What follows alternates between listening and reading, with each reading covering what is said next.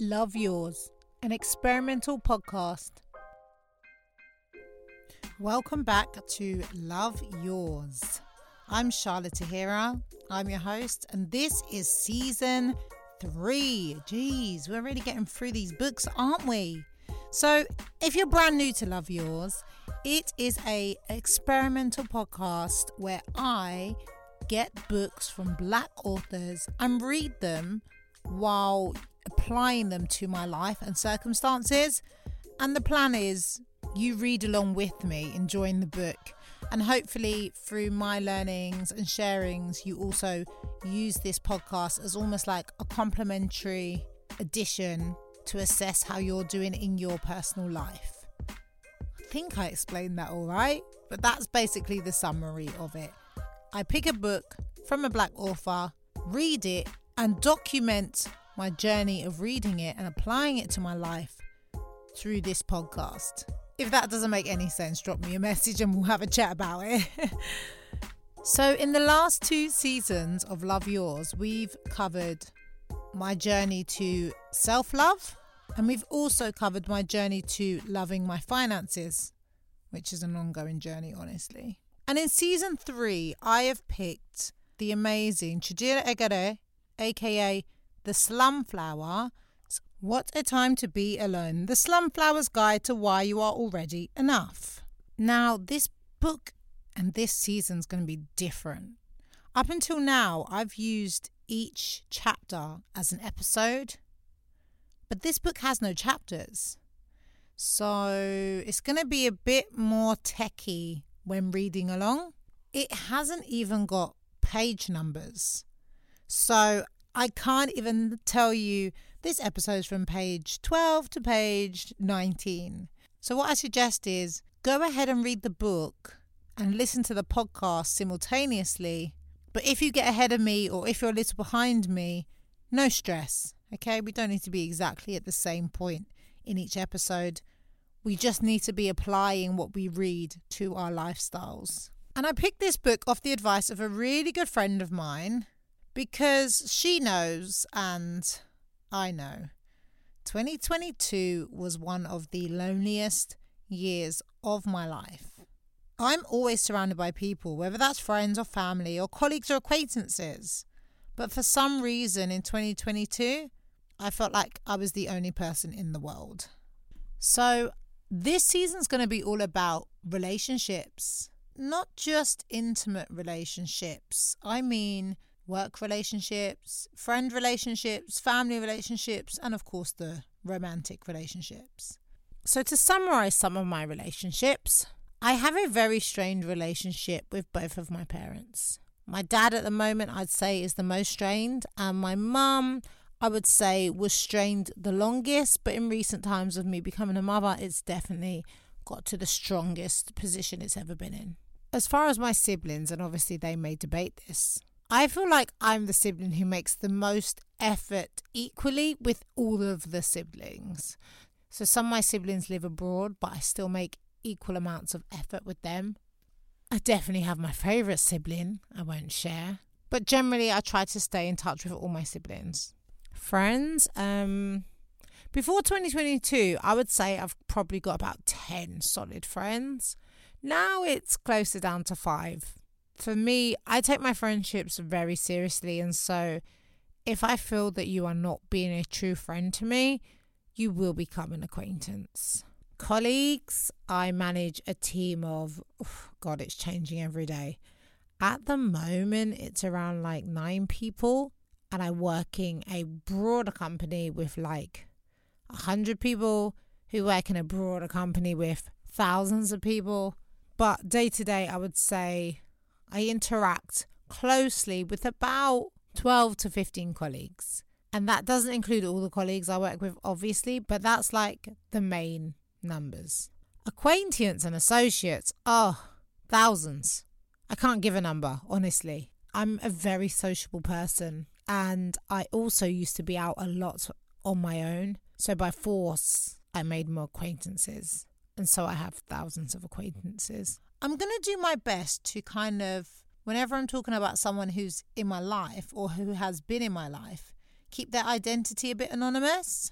So for family and friends, that'll be really easy because I'm one of 10 siblings. So I'll just say my brother, my sister, and you won't really know which one I'm talking about.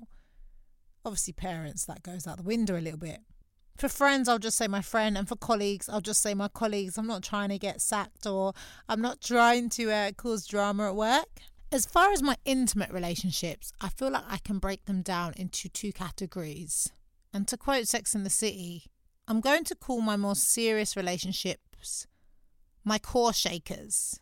Someone who comes into your life and completely shakes it to the core to where afterwards you're no longer the same person. I would say in my lifetime I've had 3/4, maybe 5. Can't tell if they were a core shaker. I mean, they did change my world, but I would say 4 to 5 core shakers.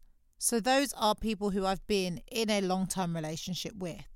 And I'm going to call all the other dating experience from a casual chat to one date to a few dates that didn't lead to much. I'm going to call them casuals. So when I'm referring to my intimate relationships, I will say, so my casual or my core shaker. And that's how you'll know the difference. But back to the book, What Time to Be Alone. What's so funny is on one of the first few pages it says, What a Time to Be Alone is a book by a recovering hypocrite. It's here to remind you that no matter where you find yourself in life, you will always have to face your truth. All of it. You're not alone. You're not crazy. Your feelings are valid. And it's time to make peace with them. All of them. From the moment you open this book, it is such a unique design. And it's dedicated to her mum. How cute is that? She said, who effortlessly yet intentionally led me to myself. The book's divided into 3 sections, you, them and us. The pages in this book really vary, literally page to page. Some of them are quotes, some of them are whole pages of text, some of them are illustrations. So this is going to be really interesting to follow. Now, when I think of relationships, I would say that at one point I was very open about my relationships on social media. And from pretty early in the journey, all through to, being pregnant and getting married and having my daughter River Tahira and then living life as new parents and then getting pregnant with Rio and having Rio. Like it's all kind of documented online. And in 2023, despite getting married, despite starting a family, I find myself alone, which is fine. I would say I've never been a fan of being alone. I think from as young as 14, I've consistently either been dating or in a relationship. That is a long amount of time. But definitely since becoming a parent, being alone is like the biggest blessing you can ask for some days. Just silence, just having a moment to drink that cup of tea without someone pulling at your leg or moaning at what you haven't done or asking for something. So I've been single just over half a year, officially, I would say. But I've felt single for a few years. Not to say I've acted single for a few years, but it's really mad when you feel lonely in a relationship. Out of a relationship, that's so normal. But in a relationship, looking back on it is kind of a sign of why did this separation take so long? Anyways, I'd say I got my first casual age 13. We stayed together for a couple of years actually. I barely seen him because he lived quite far away and I was so young, but I definitely remember the impact it had on my relationship with my dad because his biggest fear had come to reality of me dating someone. And then around 15 I met this guy who, looking back on it, another casual, I definitely wasn't really attracted to him, but he was so into me that at that time my self-confidence was so low that I was just really happy that someone kind of liked me, and so I kind of made him my boyfriend. It was definitely a casual boyfriend because it didn't last very long because my first core shaker stole me from him. I've talked about him briefly on season 1, this core shaker. But basically, he was frenemies with my first casual, and he promised that he was going to steal me from him, and he did. And we ended up being together 2 years. But that 2 years was full of plenty of tears. Within that 2 years, I had 3 miscarriages for him. I also lost my virginity to this first core shaker. And at that time, he was everything to me. He was my whole world. But after the miscarriages and him being a complete prick, I would kind of started that's the thing about women. We really come out of a relationship before we actually leave that person. And so I remember I was in that process of kind of detaching myself from him and trying to get over him before we properly broke up. And then I bumped into what I would say is definitely my second core shaker. He went to my primary school and he was in my brother's year, and I always thought he was so cute, even when I was in primary school. And he probably didn't really remember me from primary school because I was such a tomboy. But turns out he actually had a crush on me too. So me and him started going out, and honestly, wow, how old was I then? I must have been about 17. Our core shaking romance began. And that lasted on and off for about 4 years. I mean, our relationship was so dramatic. And looking back on it, it was very toxic. There was a lot of love there, but there wasn't much trust. And the communication was very immature. I mean, we was teenagers, but that love felt so intense. That love was the all-consuming, take over your soul love. And I feel like we were both very invested in each other in general. Like we was always just there for each other when shit hit the fan. Even after we'd broken up, I remember he even moved me into my uni house. So as much as we wasn't together, there was definitely still a connection. But like I said, that core shaker was a toxic one. We had some really high highs. Like to this day, some of the biggest highs of my life. Maybe the timing was off. I don't know. So I was back being single at university, and I did date a casual in university in first year. But then there was this other kind of almost behind the scenes core shaker. I mean, it's interesting even telling the story how all these people in my life kind of overlap with each other. It just goes to show the fear I had in being alone, that as soon as I knew something was ending with someone else, I was kind of like, who's next? So this next semi-core shaker, can I say that? Does it sound dirty? We'd been friends for a while. At this point, we'd been friends for about 3 years. And I decided, let's try and take this to the next level and turn it into a relationship. But he was still very much kind of a player and didn't want to commit to anything serious. And then I remember he told me it was now my 3rd year of university, and I'm about to go traveling in America for the whole summer with Camp America. And I asked him to wait for me, and he basically is like, nah. On my birthday as well. I literally went 2 days after my birthday, and the last day I seen him was my birthday. So I remember feeling so upset that he wasn't going to stay loyal while I was gone. Had a little meltdown, but do you know what? I was about to fly to the States. So I just focused all my energy on that, like being ready to like do this big summer in the States. And the good thing is I went to the States with the mindset of being single. And at Camp America, I met my next core shaker. So you know what they say about summer romances. But this summer romance was not just a summer romance. It actually ended up extending to a 2-year long distance relationship where I travelled back and forth between London and the States, and he travelled back and forth between London and the States, trying to make it work. But ultimately, what happened almost 2 years in is I realised I don't like long distance relationships. I'm very clingy, and I like to know my person is just around the corner, especially because my previous core shakers both lived within 20 minutes of my house, either walking or on a bus.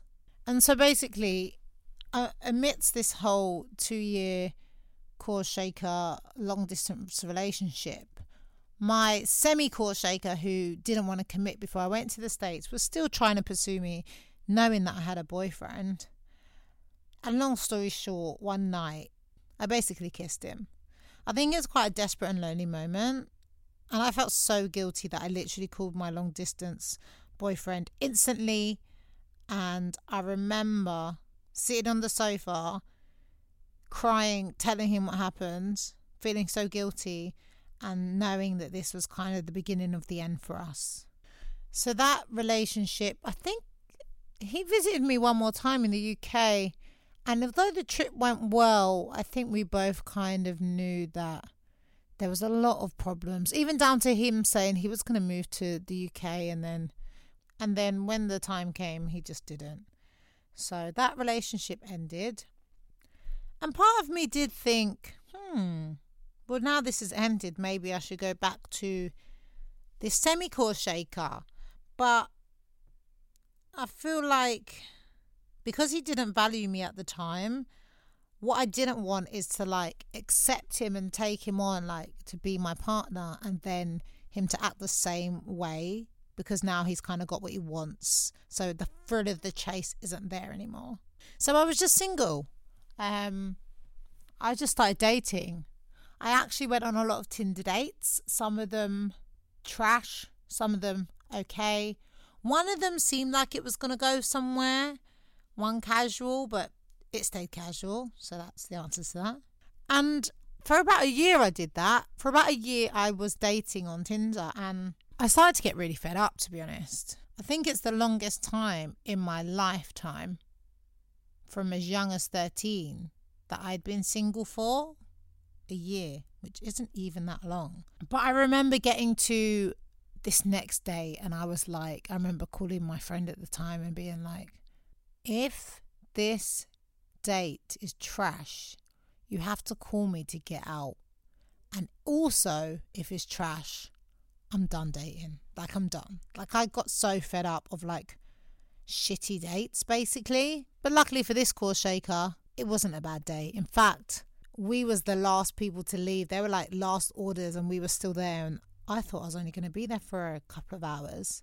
I remember going into that date with such low expectations and trying to be like the most relaxed version of myself, because I know I can hold a conversation. So I wanted to actually see, have they got the potential to hold a conversation with me? And that was my first date. Fast forward 7 years. I'm now separated with 2 kids, an ex-core shaker, and a lot of space in my life for love and companionship. I mean, a lot of this back and forth is going to just be confusing to you. Core shakers, casuals. I've only actually been with 10 people. And when I say been with, I don't do things by halves. So I mean, only 10 people in my life have been underneath my underwear. Put it that way. And I'm not putting that out there to show off. I know there's people sat listening to this who has 10 times as much people that I've been with, or 10 times less. I think everyone just needs to know, as long as you're happy and you're safe, like, numbers are just numbers. Obviously, my last core shaker didn't work out, so I'm going to get to number 11 eventually, aren't I? But the reason I gave you that very confusing summary of my dating history is because I've not been alone for a really long time. And as an adult, I've never really been alone. I mean, there's even people in my phone book saved as don't bother, multiple people. And so the first time in 20 years, I really want to prioritize myself and my children. Because even before there was a guy, there was still just little old me. And from a really young age, I've always felt like my beauty is only validated when other people tell me it, my worth, my confidence. But actually, I've been through a load of fucking shit. And the fact that I'm still standing by myself, strong, I'm proud of myself. And so welcome to What a Time to Be Alone. I'm so excited to explore how I can be a better person to myself. I'm so excited to assess how different things impact different relationships. Obviously, we're going to be spilling some tea on the core shakers and the casuals, but also my relationships with my parents, with my siblings, with some of my closest friends, and even with my colleagues. Because a relationship is just a relationship across the board, but how it's impacting all depends on who that relationship is with and how you allow yourself to be treated by that person. This is going to be an interesting one. So, 2 parents, 2 grandparents, 9 siblings, 5 friends, a whole hundreds of acquaintances, hundreds of colleagues, 4 core shakers, maybe 5, and a whole lot of casuals. Are you ready? So if you haven't already, get your copy, What a Time to Be Alone. Read the first few pages. Let me know what your thoughts are so far. Comment, share, follow, and we're going to really get into it in episode 2. Thanks so much for listening, and I'll talk to you on the next episode. Love Yours, an experimental podcast